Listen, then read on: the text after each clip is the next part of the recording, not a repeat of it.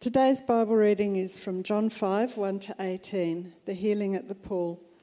Sometime later, Jesus went up to Jerusalem for one of the Jewish festivals. Now there is in Jerusalem, near the Sheep Gate, a pool, which in Aramaic is called Bethesda, and which is surrounded by 5 covered colonnades. Here a great number of disabled people used to lie, the blind, the lame, the paralysed. One who was there had been an invalid for 38 years.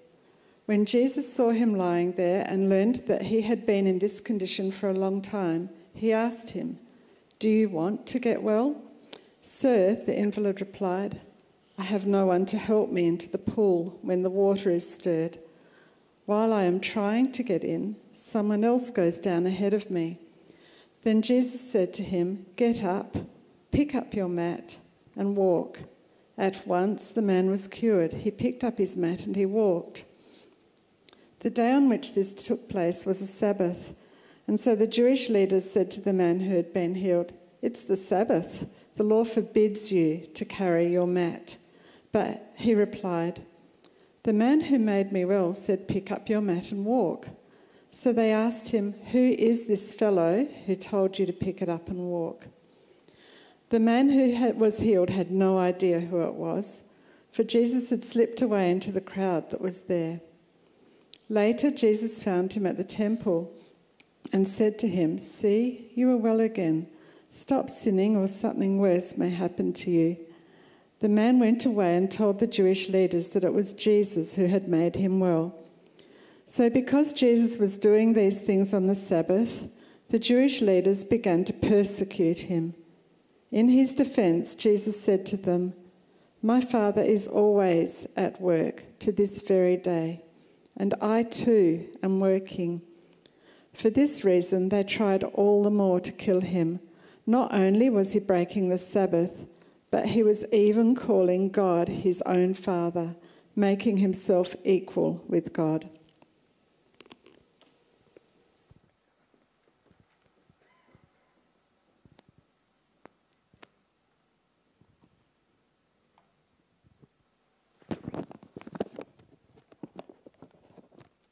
Well, hi, I'm Brian Harris, if you don't know me, service pastor at large here. And maybe you're asking 2 questions as I'm up here. I can kind of anticipate those questions. So what's he doing in shorts today? And why has he got this kind of plaster on his leg? And in case you can't see it, there it is over there. The answer is quite simple. Kind of went for a routine skin checkup, and the doctor said, well, there are a couple of skin cancers there that need to be cut out. Don't get too alarmed, none of them terribly nasty ones, but the one was right in my shin, and being right in my shin, it was moderately deep, and they had to do a skin graft that went with it, and I don't know if you had a skin graft before, but if it's on your lower leg, apparently it takes just a little bit of time to heal, because blood supply is a bit poor. And so the doctor said to me, "Brian, for the first 2 weeks, you've got to primarily have a life that is about the BBC." And I said, "What do you mean the BBC?" And he said, "Bed, bathroom, chair. And when you sit in the chair, you've got to have your leg elevated." And basically, he said to me, "You can't really do very much, you can't walk very much, you can't really do anything for 2 weeks." So that sounded pretty torturous to me. And mostly that period of time has passed. But if you were to say to me, were there any consolations during that time? I would say, actually, yes, there were. Because my wonderful wife, Rosemary, who's sitting there, second row from the front and not wanting to be identified, said, in those opening days that if I needed anything, I just need to take this little bell and ring it. I had it next to the bed with me. And so it was great, and that first day I got back, I could ring the bell, and she would be there in a moment, cookies and, tea, love, or, do you want your pillows fluffed, or, should I mop your brow, something like that. It was really nice. Now, I had thought that she might do that for the next 2 weeks, but she had work on, unfortunately, and she'd leave me with the bell and say, "So just ring it while I'm at work, and I won't be here, and I won't answer it at all," but it was nice to think that it was kind of there. Now, why am I starting in this slightly self-indulgent way, just talking about myself? Well, because we're doing this Encountering Jesus series, and we come to John chapter 5, and in John chapter 5, we read about this man who's been lame for 38 years. And Jesus goes and asks him this really rather bizarre question. He's at a place where miracles are supposed to take place, because once in a while, in Bethesda, this place, the waters would get disrupted for a period of time, and if you were the first one who actually got there, then you were healed. And that was really very nice if you were the first one in. This man had been waiting there for 38 years, and a miracle had never happened to him. And Jesus comes along one Sabbath day, says to him, so would you like to be healed? Do you want to be healed? And you think, seriously, Jesus, that's like such a stupid question. I mean, I know you, Jesus. I know you're extremely bright. I know you're the Messiah and all those things. But that's dumb to the point of insensitivity. I mean, of course I want to be healed. But you think I've spent the last 38 years of my life just waiting here, just waiting to be able to be the first one. But, I actually have a very tidy excuse for why that never happens. Because, unfortunately, as you see, there are lots of other people who are here. And one of them always gets to the water ahead of me. Some of them have people to help them. I don't. I've never got there first. I'm not healed. 38 years later, I'm still waiting, hoping that this miracle might take place, but it ain't happened yet. And Jesus looks at him and says, take up your mat, stand up, walk. And the man is healed. And that's great, but you know that there's one thing that's not going to happen anymore. And that one thing that's not going to happen anymore is that there ain't going to be any more bell ringing. Because, once he's healed, all that kind of, yes, dear, no, dear, 3 bags full, dear, you poor thing, we're so sorry for you, all that suddenly goes away. No more excuses.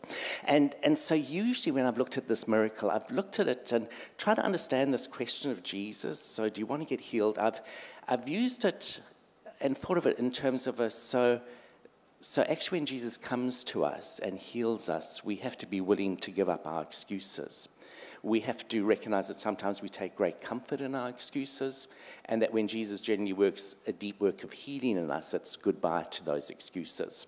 And I think that is a very valid reading of this passage, John chapter 5. But I think that there is another way in which you can read it, and I'm wanting us to explore this today. And that is John chapter 5 as an exploration of what I would call the dance between order and chaos, the dance between order and chaos that you find in the Bible.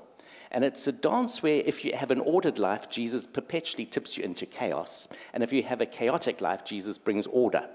Because there's supposed to be this creative dance between order and chaos that goes on the whole time. Now you may say, it sounds a bit obscure. I'm not really sure what you're talking about there. Well, actually, the very start of the Bible starts with this dance between order and chaos. If you think about Genesis chapter 1, we're told that the Spirit of God is hovering over the deep. It's hovering over the deep, and there's the sense of this chaotic nothingness that is there. And the first 3 days are about bringing order. So if you recall the miracles that take, or the creative acts of God in Genesis chapter 1, what happens first?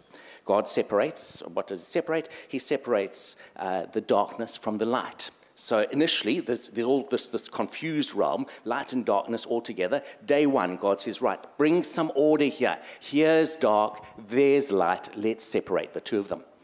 Day 2, what happens? Well, it's like just all this water.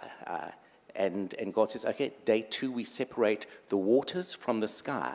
We now have this orderly sphere. We not only have light separated from darkness, we have water separated from the sky, so they're separate spheres. Day 3, what happens? Well, just this water everywhere. God says, no, that's no good. We need some land that comes in the midst of this. And so from the waters, there's land, and they separate, and there is order all over again. And then you get to day 4, and in day 4, you have an empty sky, and it gets filled with the stars and the moon and the sun and everything else. And then day 5, it brings order there. Day 5, you have the sea that suddenly gets filled with sea animals, and you get order and something in the midst of the sphere that's been created. And then day 6, you get animals created, and then, oh my goodness, so this is all about bringing order from the chaos that had been there, this beautiful ordered world. And then right at the tail end of it, you get this little introduction that God is a God of order who then tips things into chaos. Because what does God do as the very last thing? He makes humans. He makes humans. Now, up until now, everything that God makes has no free will. It's just going to do exactly what it's told. But when God makes humans, They're made with free will. They're made with that, we're told, they're made in the very image of God, that they are like God. And what a risk that actually is. So what happens in that opening chapter is this: there's been chaos, order comes in, and at the end of the order, God says, okay, that's a little bit too stable. Thank you very much. Let's just bring a little bit of chaos here. Let's create humans with free will, and let's see where this experiment actually goes. And the chaos that quickly creates results as humans rebel against God, and you know the ongoing story there. So the Bible begins with the sense of God as the God who dances between order and chaos. Now let's use this frame, and let's look at John chapter 5 and see if we use this frame, how does John chapter 5 look to us? And let's start off first with this man. So here's this man, as I say, there he is. You've got to feel sorry for him. For 38 years, he's been paralyzed. He's been lying there. He actually has a very ordered life. I mean, there are almost no responsibilities.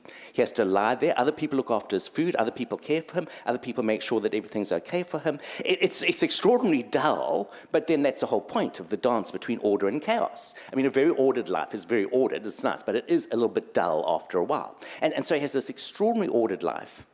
And Jesus comes and says to him, do you want to be made well? Do you actually want to be made well? Do you realize that if I make you well, I will tip your life into chaos for you?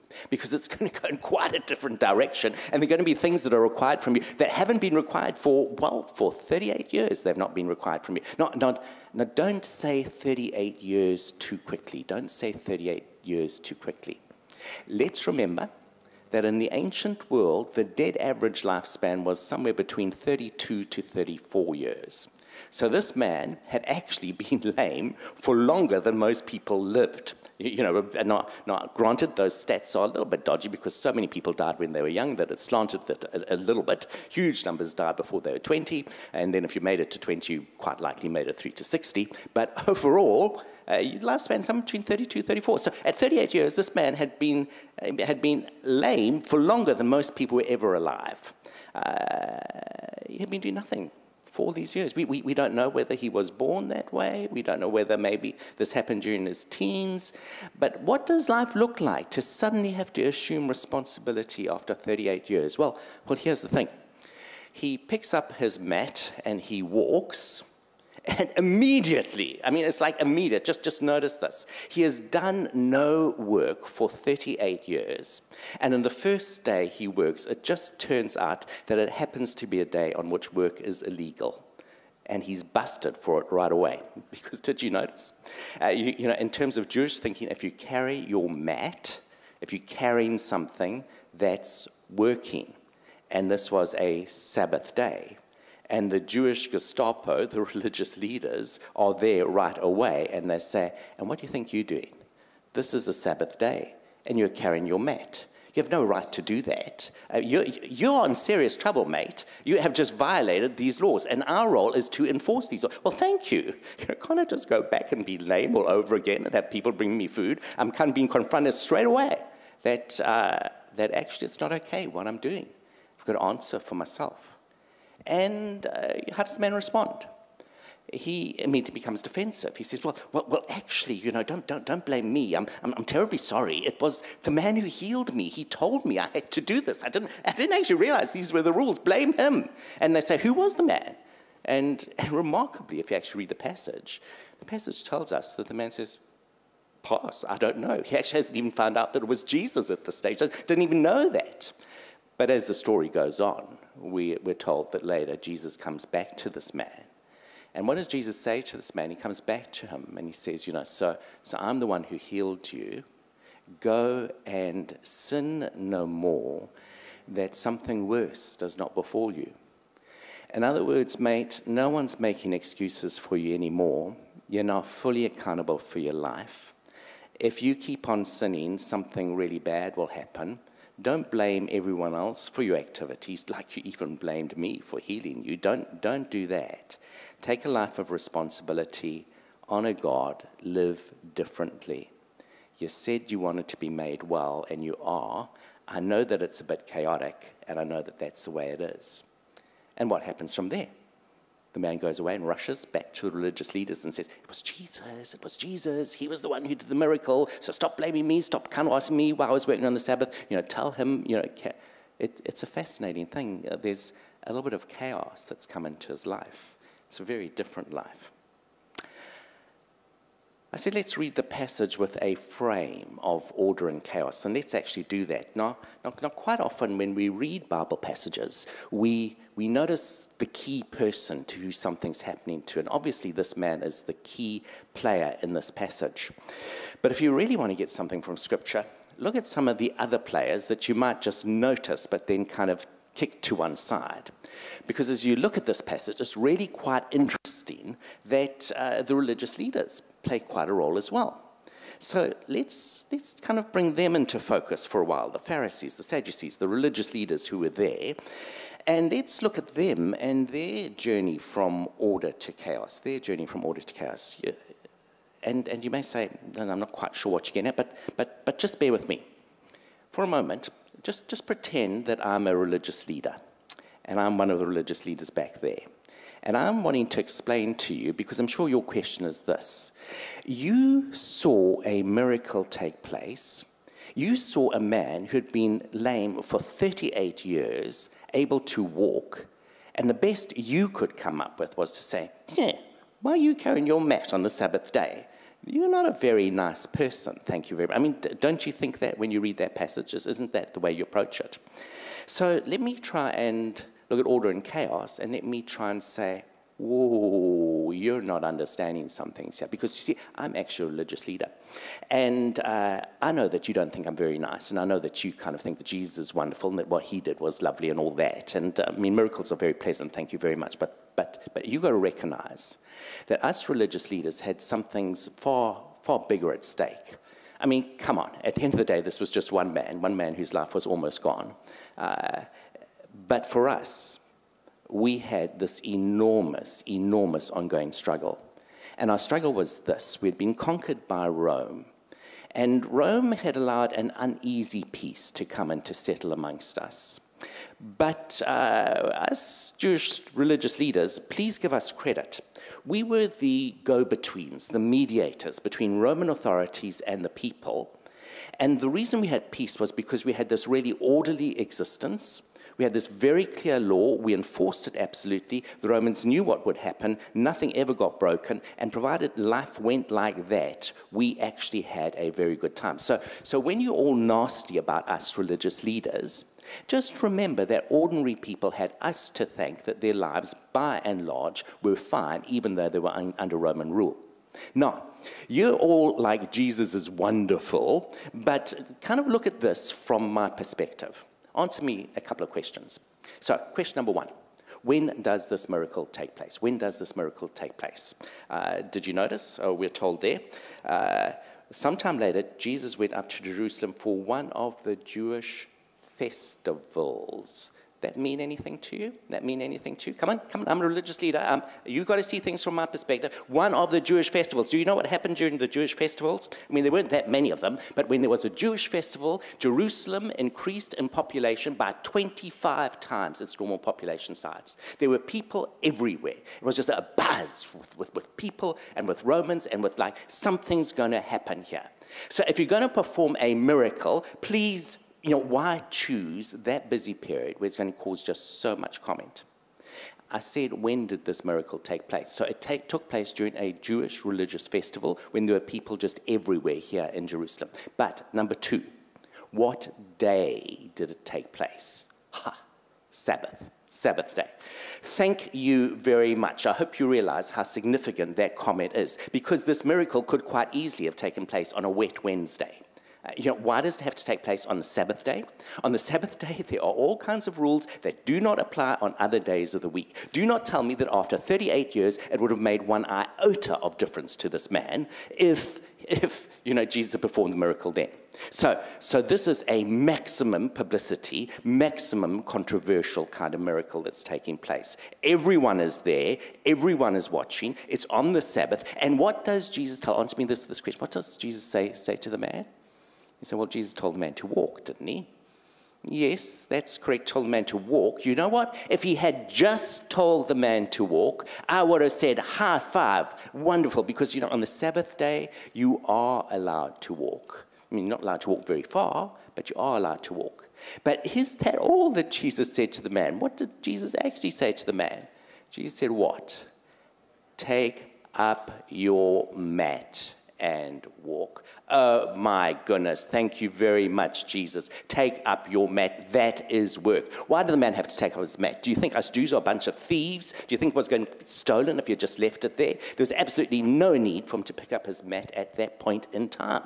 It would have been perfectly safe, and he could have come back the next day to pick it up. In fact, if anyone else had picked it up, it's not just that they would have committed the crime of theft, they would have been doing work as well. So it was going to be absolutely fine. He didn't need to do the work then. He just didn't. Jesus could have just said, stand up and walk. Fine, no problem, but take up your mat.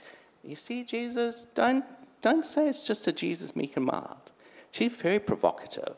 Here it is, and everyone is watching. This wasn't a wet Wednesday. This was festival time, Sabbath day. You Jews, you religious leaders, you bring order, we challenge the law that you bring. And the Romans are watching, and everyone knew that we had to do something. So what does Jesus do to us? Well, what Jesus does to us is he plunges us into the role of, you be the ugly person. You be the horrible religious leader who's got to rush in there. It's like, some of you, when your kids are naughty, do you sometimes as parents, you've got one bad cop, good cop, and one parent's always nice and kind and tidies up everything, but one of you's got to be this horrible disciplinarian. Well, thank you very much, Jesus. You made us be the bad cop. You made us be the people who everyone will think poorly of. Our lives get plunged into chaos by this because everyone looks at us and says, you didn't celebrate a miracle. And I just say that miracle could have taken place the next day and I wouldn't have argued. I would have been very celebratory. But there were political implications in what he was doing. He was basically saying the law doesn't matter, your Sabbath laws doesn't matter, and that put us at risk with the Romans, and no, I did not appreciate it one bit. For once, stop saying, wonderful Jesus, and say, oh, you poor religious leaders, because I really am a very nice person, and I really would have liked the miracle if it had just been done on a different day. Interesting. Do you think there's a case there? I don't know. How did you feel about the Harry and Meghan interviews? I kind of think it's like that kind of case. Harry and Meghan, how many of you, you don't have to tell me how many of you on Harry and Meghan's side and how many of you are on kind of for the throne, but it does divide a little. There are two sides to every story, aren't there? And there's a side here that I think if you were there, and maybe if you remembered that actually in the year 70 AD, the disorder in Israel suddenly became so great that the Romans came and smashed everything and destroyed the temple, and it's never been rebuilt. Maybe when we remember that, you can understand where they were coming from. They were just afraid of the disorder, the chaos that Jesus was causing. Do you see, into their ordered world, Jesus came and said, even in that order, you're not able to celebrate a miracle if just some little parts of it aren't the way that you want them to be. Think about that. And for the man who had been unwell for 38 years, he had to think about what it meant to live independently. And for the religious leaders, it meant, oh my goodness, we have to think about what genuine love means and what our little status quo means and about whether we're willing to change. Third frame. Did you notice that as we read this passage, we're told, Jesus went up to Jerusalem for one of the Jewish festivals. Here a great number of disabled people used to lie, the blind, the lame, the paralyzed. Here a great number of disabled people used to lie. Now, I've said, notice everyone in the passage. If you're going to read the Bible well, notice everyone in the passage. So don't just notice the man who's healed. Notice the many people who were paralyzed who used to be there. So imagine yourself as one of them, and here's a miracle. But you know what? It's not your miracle, is it? This man's been there for 38 years. And don't you, as you lie there, think, how very nice for him, and my life seriously sucks. I mean, it just doesn't happen for me, does it? I mean, weren't there other people who'd been there for ages, wanting to be first in the water, and they never got there? Weren't there people for whom, like, it just wasn't going right? How do you cope if you're watching a miracle, but it's someone else's miracle, and you were really watching that, wanting that miracle for yourself? How does that feel? Do you, like, have lots of hope? Or do you feel they're special, but I'm not? Or God isn't really just? Or, I mean, what do you feel at that moment? And don't you sometimes feel like that? I mean, haven't you sometimes prayed for an amazing job and then a good friend got it? Or maybe your own marriage, you've been longing for ages that some of the issues would get sorted out and they're just not, and someone else's marriage flourishes. Or maybe you're really unwell and you pray for healing and it doesn't happen for you, and then you hear that it's happened for someone else. Where does that actually leave you? It tips you into a little bit of chaos, doesn't it? I mean, there's the order of no miracles happen, but then there's the chaos of actually miracles do happen and God does do things, but it didn't happen for me. It struck me very forcefully in the first year, or very early on when I was pastoring my first church back in Stellenbosch. We used to, in the nighttime service, we used to have an informal sharing time. And it was lovely and it was very warm. We had lots of students from the university, Stellenbosch University town. They'd come along there and we'd have like a bit of singing and a bit of people would share what's going on in their lives and a bit of teaching. And one nighttime service, Justine, who was a regular there, came in and we were just opening up our sharing time. Anyone would share what God's been doing in their life. And she jumps up immediately and says she's come to the service a bit late, but the moment sharing time begins, she jumps up and she says, I just want to thank God because my mother's just had this amazing, amazing miracle happen to her. She was in an accident today. She was just driving along, and when she was driving along, there was this truck, and they had like all these poles in the back of it. And one of these poles just shot off the back. Don't know how it happened, but it did. Pole just shot off, and it just smashed through a windscreen. And her car went completely out of control, just skidded everywhere, and suddenly came to a halt. And when she got out, she actually saw that she wasn't in control of it. It was completely out of control. But she saw where she had stopped and was literally, a matter of inches from a steep cliff. If it had gone off, she would have been killed. And she looked through the tire tracks and where the car had spun out of control, and there was a major power pole there that she had missed by a matter of inches. And she realized that, though this accident had happened, God was so obviously in control every step of the way, and she was safe. And I just want to give thanks to this extraordinary God who saves his people and who saved my mother from this accident today, because she's actually absolutely fine other than a little bit shaken. Now, normally, if someone had shared that at one of our services, we would have been, high five, great, hallelujah, this is amazing, this is incredible, we're really so pleased. But there was just like this silence, really subdued silence that day, because earlier on I'd had to announce that and Justine hadn't heard this, she had come in late, but I'd had to announce that a very, very dearly loved member of our congregation had been killed in a car accident. Killed after going to visit her grandchild who had just been born that week, driving back, just randomly killed. And you could see in everyone's kind of faces, like, so God did that for Justine's mom, but didn't do it for Francine. Why? What happens when you're not the person that the miracle happens to? And you see, this passage starts that way. Jesus goes to a place where there are many people who are the blind, the lame, the paralyzed, and he chooses one, and he heals one. And all those who aren't there are plunged into this little bit of chaos of, why wasn't it me? Why wasn't it me? And I guess the answer is that Jesus does it to demonstrate that miracles happen, but some miracles are going to wait for the end of time. And some of us who know that we have to wait for the end of time for things to be sorted out, that can be quite hard to hold on to that. And it can be an invitation to go into, I must just trust. I can't, God might not do it now. Of course, God might do it. I might say, be patient, it will come another time. But for many of us, God is just saying, I'm tipping you into the realm where you have to wait for the end. Order and chaos. Chaos for the man for whom the miracle happened. Chaos for religious leaders. chaos for the people who weren't healed. Chaos for Jesus. Chaos for Jesus. You know, if you go through John's Gospel and you read the first 4 chapters, you find that Jesus' ministry had been going quite well.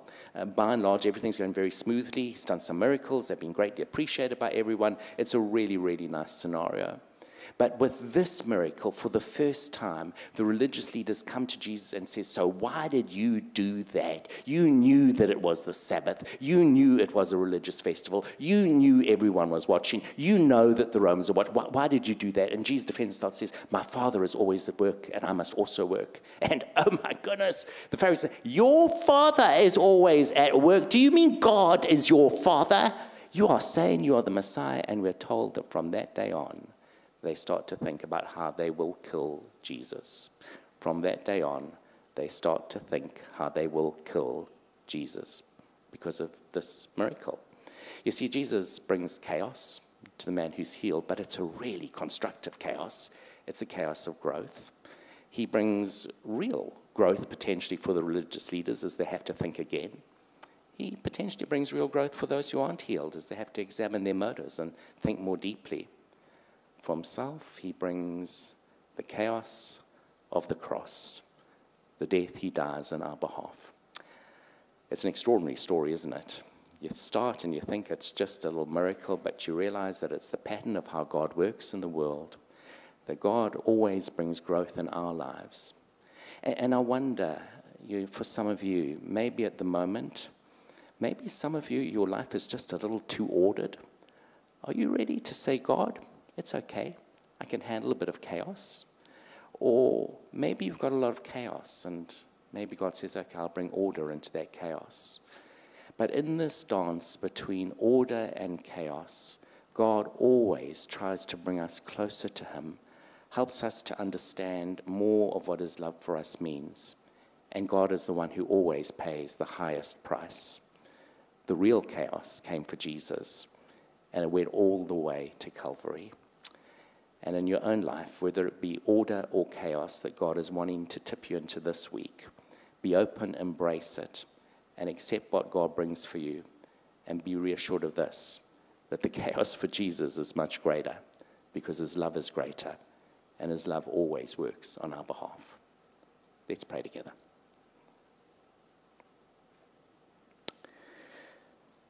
Lord, forgive us our excuses, the time when we are not well, and yet we, in some ways, actually are quite happy about that, and we live very ordered and complacent lives. Thank you that you tip us out of order into chaos and that you invite us to grow. Lord, some of us feel that our lives are chaos at the moment, and we long for new order. Thank you that you bring that. Thank you that for those of us who are complacent, there is also order that goes to chaos. Help us to respond to it. Thank you for your love for us. Amen.